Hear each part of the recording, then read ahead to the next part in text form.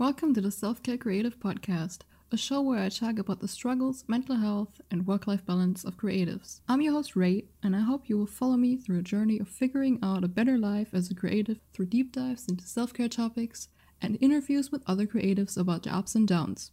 Welcome back. It's been a while since I recorded. The last episode was recorded in the beginning of February, and we're now at the beginning of April. And there's no third interview in this little season that I promised because scheduling issues and because I currently have to study a lot for very important exams. So this is gonna be a little ramble episode, and at the end of this episode I will tell you when the next season will start, which, surprise, surprise, will be after my exams are written. But I wanted to talk about rest today, or doing nothing. That's a better way of putting it. Doing nothing isn't just resting, of course. Excuse my voice if it sounds nasally. My allergies are hitting. It's springtime. But let's get a little bit into the topic of resting and doing nothing. I will mix these up several times. I already know it. Doing nothing. I don't know what you picture when you hear that. I picture laying in my bed and probably staring at my phone, which is technically not doing nothing because you're still doing stuff with your brain. It's like being on your phone is more escapism and maybe even like learning, depending on what you're doing on your phone. But the whole like being in bed, laying in bed part is already like pretty good. If you put the phone aside, that's pretty good resting, isn't it? But that isn't the only thing that you can do when you do nothing, right? And I feel like a lot of people say you should rest more, you should rest enough, but like people don't really tell you what rest exactly is, and it's like different for everyone, of course.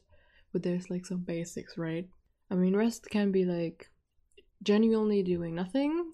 Rest can be filling yourself back up with self-care or other people. It can be doing a different hobby. I mean, that can also be resting. For me, resting is not doing hard work. That's the only way I define resting for myself. I think this is like one of those things that you should define for yourself, like success and happiness. Rest is also something you should define. For me, working on something I love is still somewhat rest. I mean, I still do stuff, but it fills me up. So it's on some level it's self-care. But when we get a little bit into the more of like the doing nothing or doing different stuff that's like filling you up, I know there's a word for this probably.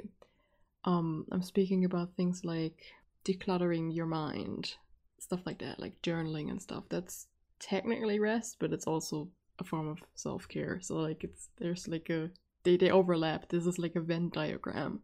Anyway, restoring is the word I think I'm trying to find.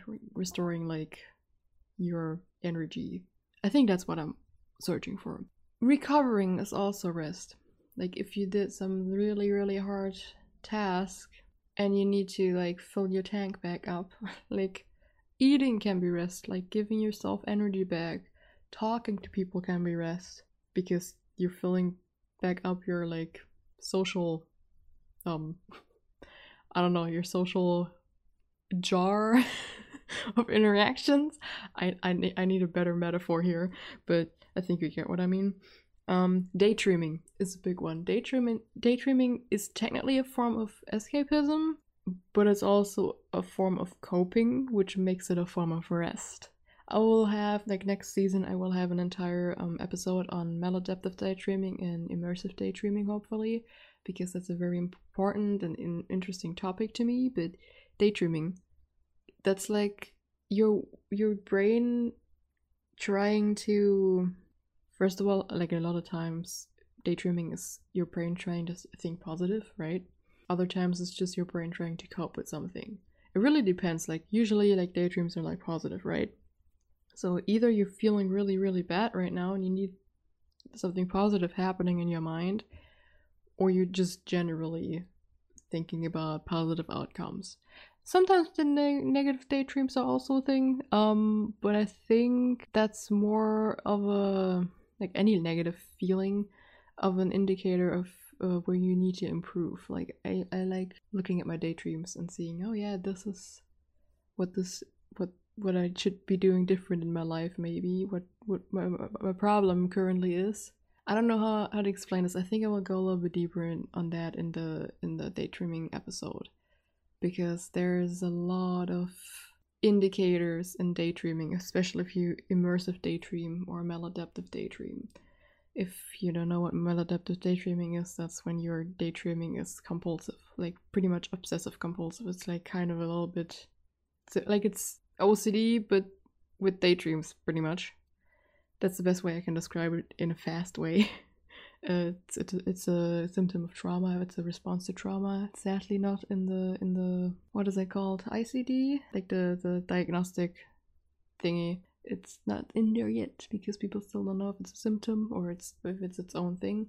And immersive daydreaming is the same thing, of like being very inside of a world. Like your daydreams can literally be the world around you, or like you can like deep dive into your brain and create characters and stuff, but you don't do it compulsively. Like you can like stop whenever you want and it doesn't take away from your life. I just wanted to like quickly explain that, so maybe you get a little bit excited about the daydreaming episode, because going a little bit deeper into that will be very fun, but I will have to research a little bit more about it.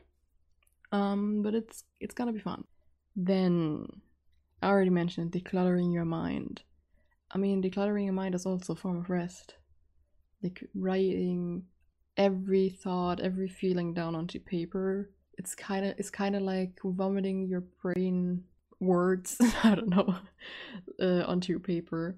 I don't know. It's just something very satisfying about writing it all out. Stream of consciousness. If you don't know what stream of consciousness writing is, it's pretty much just like writing what comes to your mind right in that moment. It doesn't even have to make sense as long as it's outside of your brain and onto paper, or, well, if you write digitally, then onto the document. I also really like the feeling of like brain dumps, which I feel like that's a very fitting name.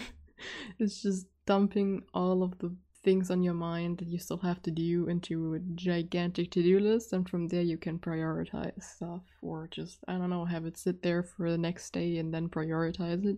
But that's also a form of rest, because you give your mind a break by having it all written down, and your brain doesn't need to think about it anymore in the back of your mind. I said mind a lot in this sentence, but I feel like you get what I mean.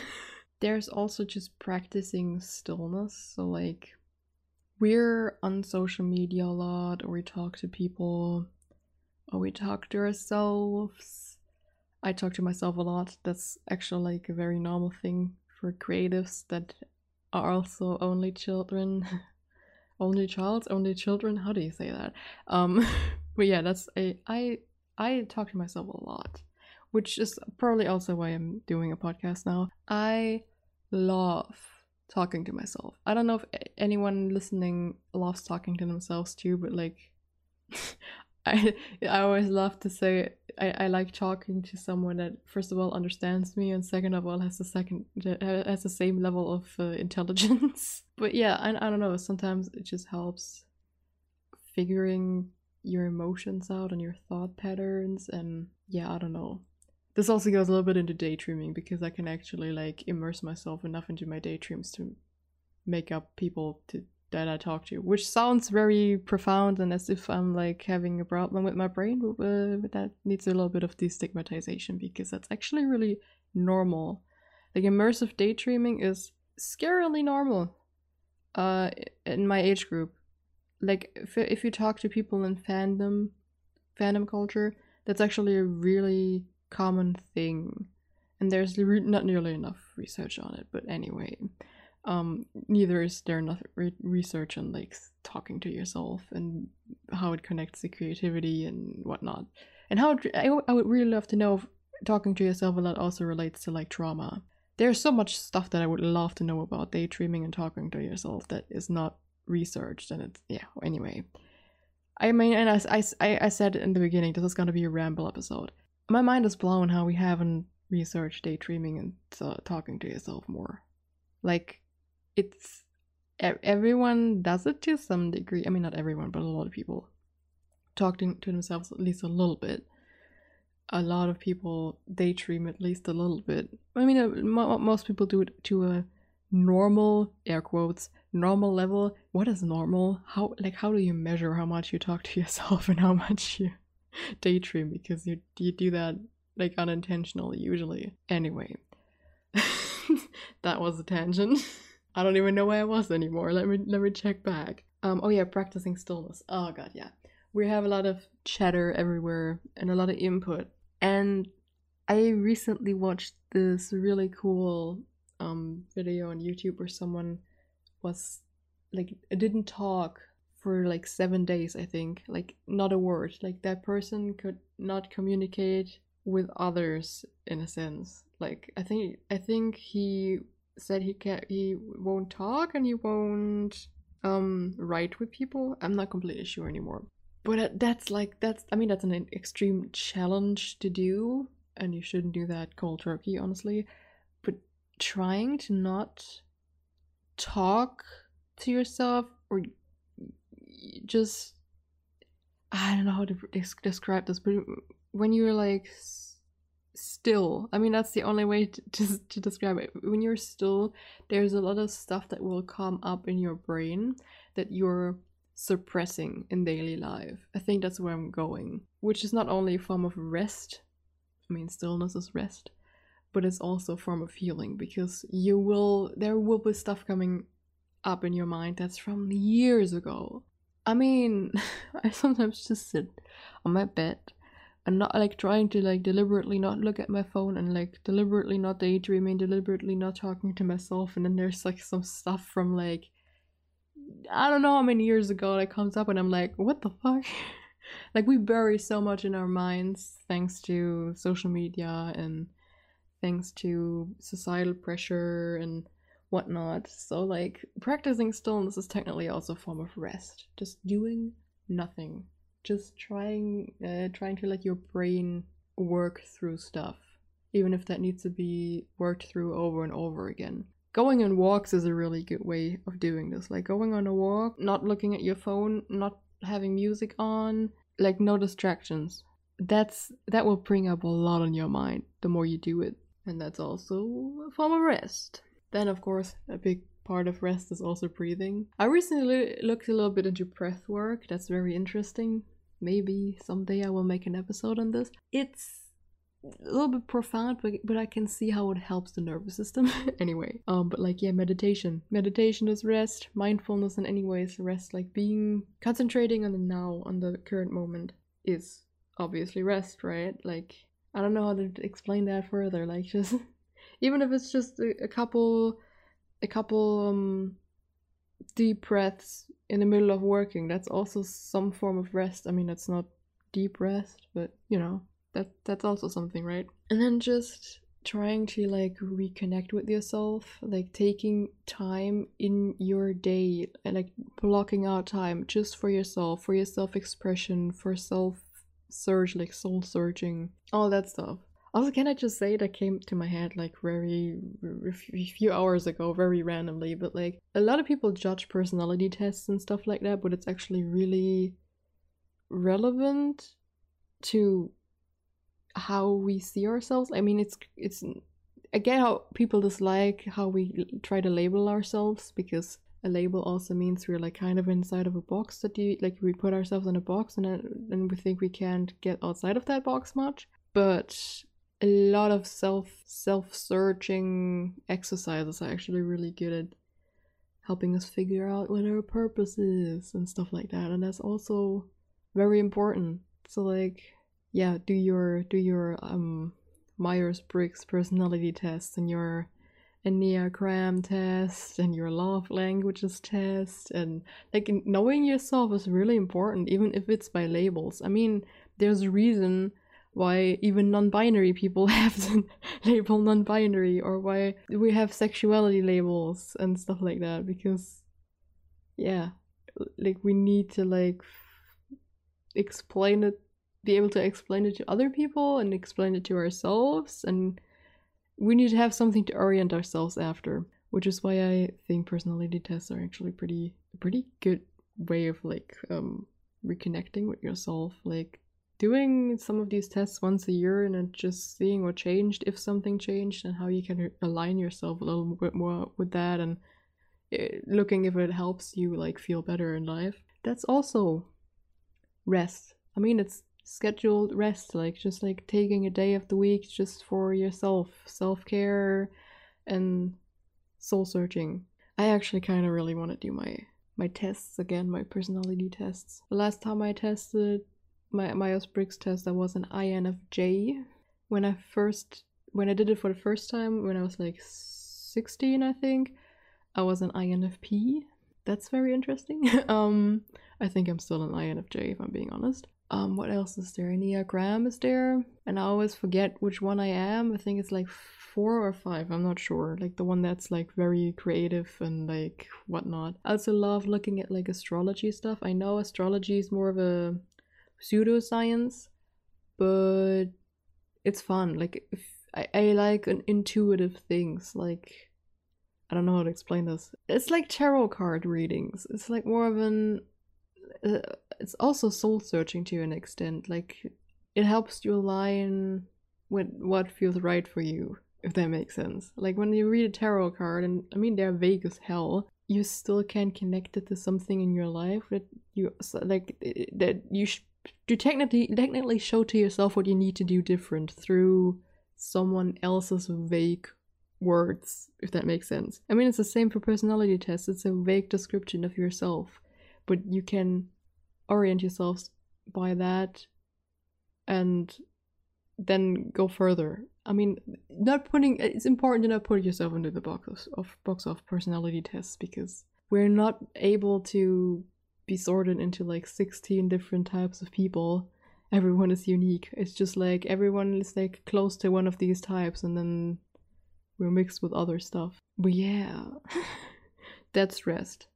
I also think reading is rest. I mean, I said a lot of self-care things are rest, but reading is rest too. Maybe not for your brain fully, but like depending on what you read, it's like it's escapism. I still don't know if I enunciate that right. Is that escapism or escapism? I will never fucking know. Escaping. I also like playing games to escape and to take rest. Like I said in the beginning of the episode, I'm currently studying for important exams, and I've been playing a lot of Animal Crossing on my Switch. A lot. Because I need to cope. Because my god, do I have a lot of study. Please do not remind me. What else? There are so many ways to rest. Maybe you have like a very specific like hobby that puts you into a flow state. If you don't know what a flow state is, there's an entire episode I made on it, and I already forgot which number it is, but I think it's in the title of the episode. Yeah, putting yourself into a flow state is rest, because in that case you actually put your mind at rest. Like I explained in the episode, the flow state is pretty much you forgetting to think because you're so hyper concentrated. Rest is a very interesting like concept, because some people are like, yeah, rest is just doing nothing and like sitting there, and other people are like, oh yeah, rest is like self-care and all of these other things. I would love to know from you how you define rest. Like you can like write me on my social media linked in the show notes, because that's like so interesting, because my definition is very broad, but yours might be like super specific, because you label things differently. Like, oh yeah, self-care doesn't belong under the umbrella of rest and whatnot. That's very like I always love listening to how people categorize certain things. I recently made a graphic for my Instagram that I will post sooner or later about like the ideal day of a 20-something-year-old. And it was like a cake diagram. What is it called? A circle diagram? You know what I mean. Pie diagram? I have no clue. Anyway, And it's like a third was just fulfilling work. Then there was like a quarter with sleep, a quarter with self-care and rest, and then like the rest, like I don't know if it's 10% or 5%, I forgot how much it was, is like social life. And like, yeah, that's like, I mean, it's like the sleep part, and then like the sleep and rest part was like a lot. So it's like, yeah, I mean, technically it should be equal. It's so weird because I made this diagram and I was like, someone that's like maybe from my mom's generation might look at this and think, that's crazy, that is not possible. And I think I wrote that in the caption too, like this is like more about like thinking you can change the current system and how things currently work, and you don't believe that you can like form the life that you want, blah blah blah. Which, I mean, of course there's systemic issues. It's definitely harder for some people than for others. I always need to mention that because I don't want to seem like you can manifest everything, because that's just not true, because the systemic issues are a thing.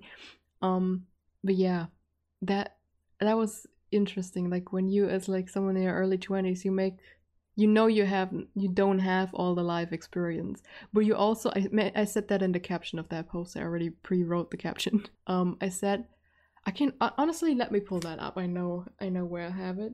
I mean, I'm gonna read the entire caption, and you will notice once I post a picture and you follow me on Instagram. Please follow me on Instagram. It's @RayoWag. Hi, I'm 22 and I hate the system we currently live in.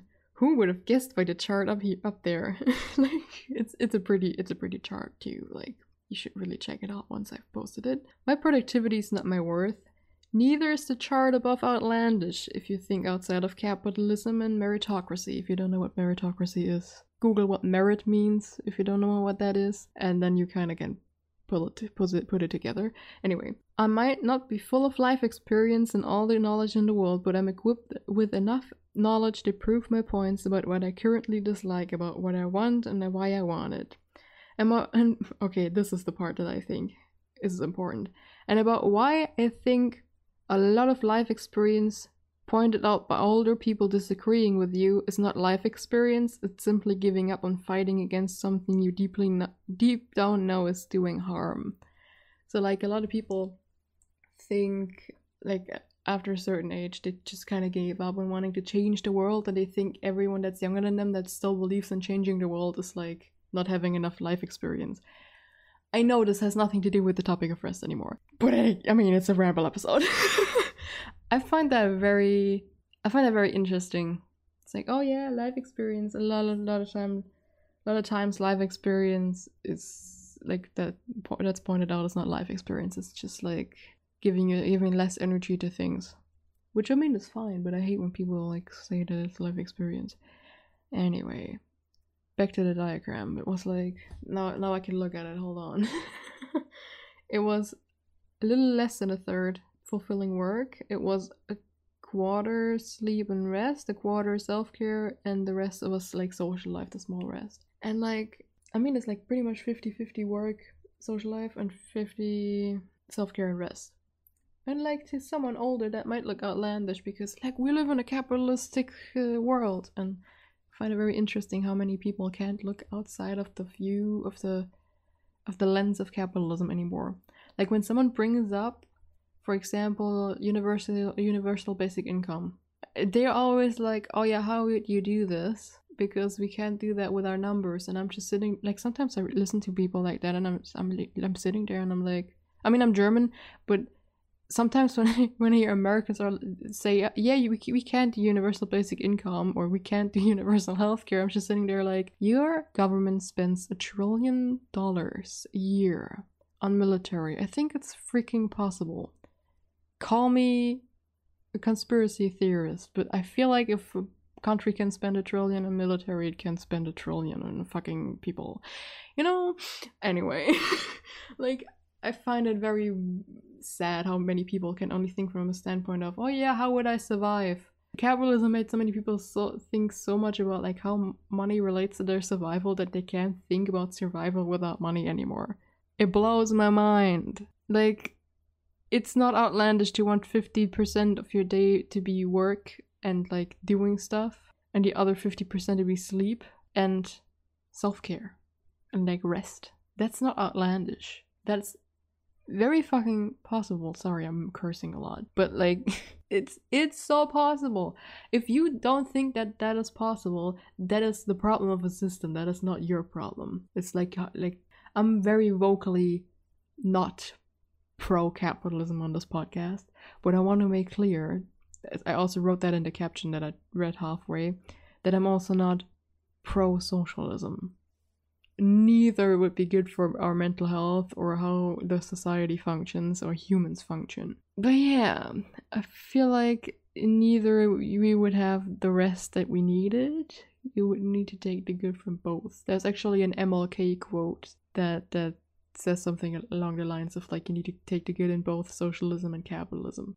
And that's true. And that will probably work. But nobody wants to do it because we're so hung up on capitalism. Because we've built a house of cards. I love that analogy, sorry. But yeah, I don't know. I find it interesting how even capitalism can like relate to like rest. Like, I mean, in a world where like you're measured, like your worth is measured by productivity, of course capitalism relates to rest, right? Like rest is pretty much the opposite of productivity, even though rest is also productive. I mean, we talked about how you need to reframe rest as something productive to actually like get yourself to do that. But honestly, you only need to reframe rest as productive in a world of capitalism, because in any other world we would just be resting. Like they're like, you can, it's weird, but you can pretty much make anything political, especially like mental health should be political actually. Like it's literally like human lives. And that relates to like how society works and infrastructural stuff. And like, for example, I recently saw a tweet that they pointed out infrastructure and mental health services are inherently connected to each other, because how would you get affordable or good healthcare without having the infrastructure to get there? Like you need to put money into both. It's very interesting. I love seeing how many things are actually like political. Should they be? I have no clue.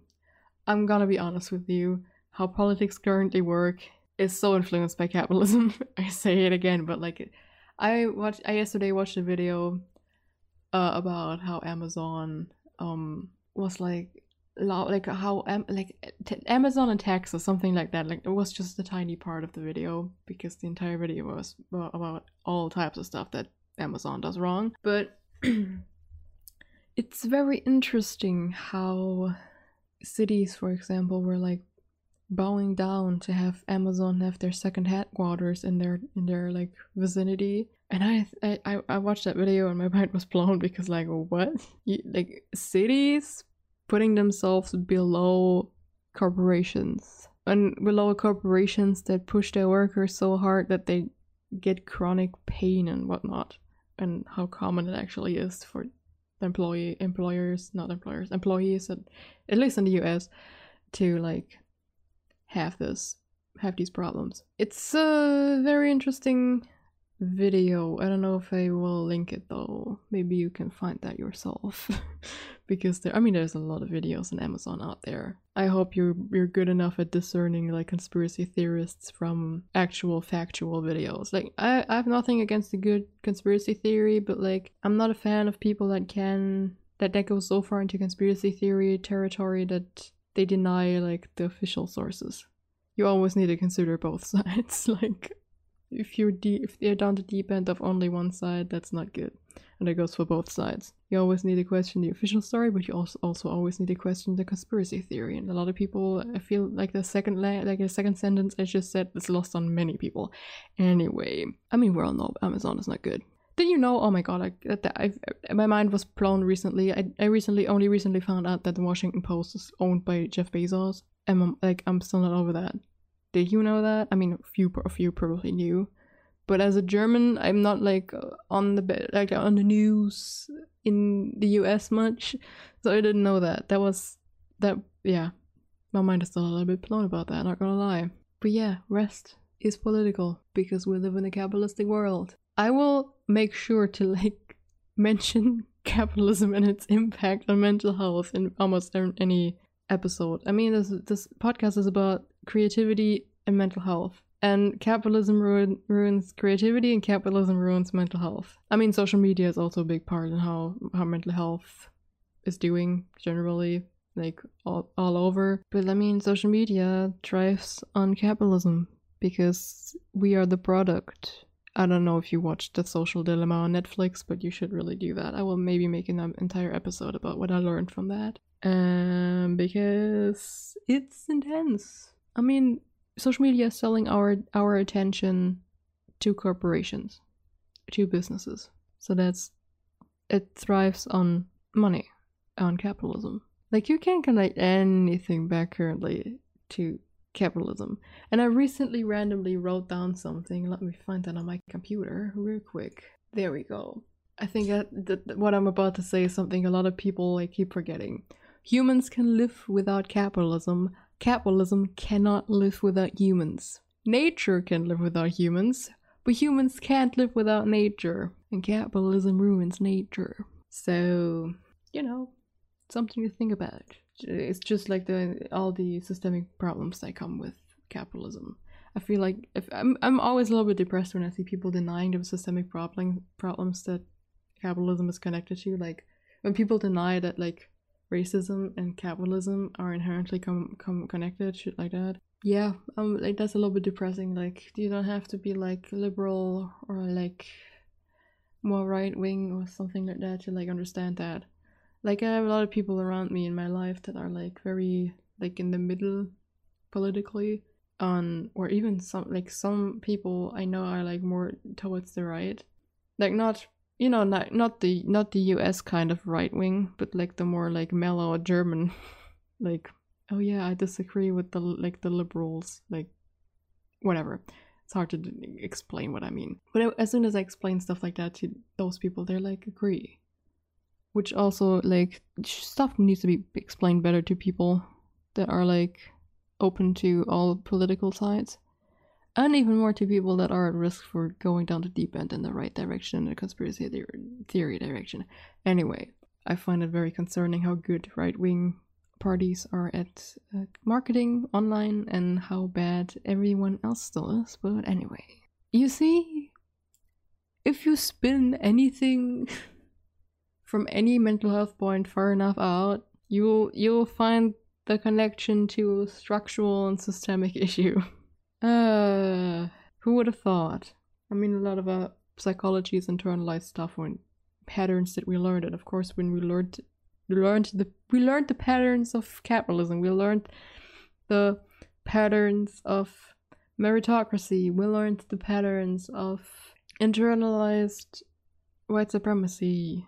And I hope you don't listen to my podcast if you think not everyone has an inherent white supremacist standpoint growing up in the white country or surrounded by white people, because that's a literal fact. But anyway, like if anyone listening to this wants to deny pieces of racism just because they are not overt, they can please go. Same goes for sexism, by the way. If you cannot see how a lot of small things in the world are pushing misogyny, please leave. Maybe I'll do an episode on like hidden misogynistic things in our daily language, in our daily like in our society, in our standards, because a lot of it is very obvious as a woman, but not to men, I think. Anyway, where were we? Rest. It's still an episode about rest. Oh, we've been talking for a long time already. I just looked over at the time. I went on a long tangent there with capitalism and politics and all that fun stuff. But I wanted to go back to games for a second again, because like that's like my main coping mechanism right now. I'm kind of interested what games you all are playing, because I really need more. But like a lot of the ones that I want are like expensive. I really love playing Animal Crossing and Stardew Valley because they're like very like idyllic, green, colorful, cute.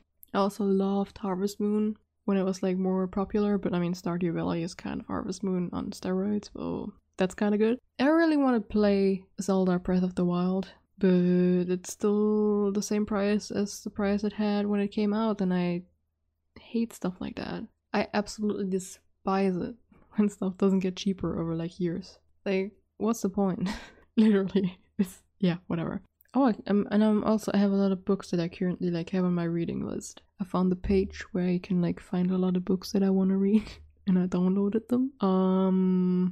I don't know if that was fully legal, if I'm being honest, but I think as someone like, of course, you should always look at a local library, but German libraries don't really have English books, so I don't really have another option other than buying it, and I'm not rich, you know. So yeah, that's all I'm gonna say. Again, I could say something here about like capitalism and systemic issues, but I will not. I will refrain. What else is there? There's books, there's games, YouTube videos, YouTube channels are also a good form of rest through escapism. I really recommend Lavender. She also has a podcast on here. It's a Lavender Lifestyle podcast. Rowena Tsai, I think that's how you say that. Michelle B, but the I in Michelle is written like a U. Also a great channel. There are several others, but I'm like they're like I'm like a little bit like struggling with the names right now. There's the Blissbean. That's someone that's like closer to my age. Who else can I recommend? Let me check on my YouTube app because I follow a lot of really neat people. Kaylin Nicholson, who I've been following for like what feels like a decade. It's not a decade, but like it's like 5 or 6 years now. It's like very comforting. Amy Lee is also like, I followed her a while ago, like a couple years ago, and then I like didn't follow her anymore, and recently I found her again, and she's talking a lot about attachment wounds and trauma and like self-love, and that's like really comforting YouTube channel to watch. That also helps with healing. Harmony Nice also is a lot about like self-trust, self-care, detachment, all that kind of stuff that I really enjoy.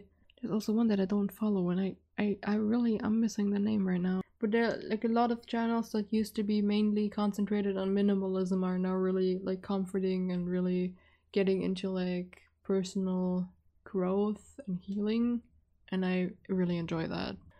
As for other media like shows and movies, I mean that's more of a personal thing, I think. I'm currently trying to watch the entirety of the Clone Wars, like the show. I already said that in the last episode, I think. I'm not that much further. I'm still in the first season. But yeah, watching comfort movies is also a form of resting. Or if you're a binge watcher, that's also a thing you can do. I'm not a binge watcher at all. I cannot watch more than 2 episodes of something in a row. I don't know why. Please don't ask. Oh, by the way, I talked about books. If you need book recommendations, they will be posted on my Instagram pretty soon with all my book recommendations. Just in case you, like, needed that. I'm trying to think of another medium that I'm, like, maybe missing right now. Oh yeah, cooking. Cooking and baking is also a form of rest. I don't do that a lot, but baking is really good for rest, in my opinion. Like to like fill yourself back up. It's like feels like very sacred to like create food. I don't know how to explain that, but there's like a lot of like good energy going into that, right? So like baking, I kind of should bake more if I'm being honest. But yeah, I mean, there's like feel free to tell me like about more stuff that's like rest and self-care and filling up your energy again, like filling up your reserves. Tell me that on my Twitter of this podcast, that's linked in the show notes, or on my personal like Twitter, that's also linked in the show notes, on my personal Instagram, also linked in the show notes. Like you can share that with me any way you want. I'm kind of excited to hear from you how you rest. Like what's your favorite way to rest, and what's your interpretation of what rest is? Does it include self-care, or is it like for you, is it just stillness, just doing literally nothing? I would love to know. Oh no, hold on, I almost forgot to tell you, the next season of the Self-Care Creative will be starting on the 30th of June. Yes, this is a long time in the future, but I write my exams in April and May, and then I need to pre-record and do all the fun stuff behind the scenes. So 30th of June 30. Write that down in your calendars like I did so I don't forget it. And yeah, take care of yourself, drink enough water, be nice to yourself, and until either the 30th of June or until we see each other on my social media accounts. Bye!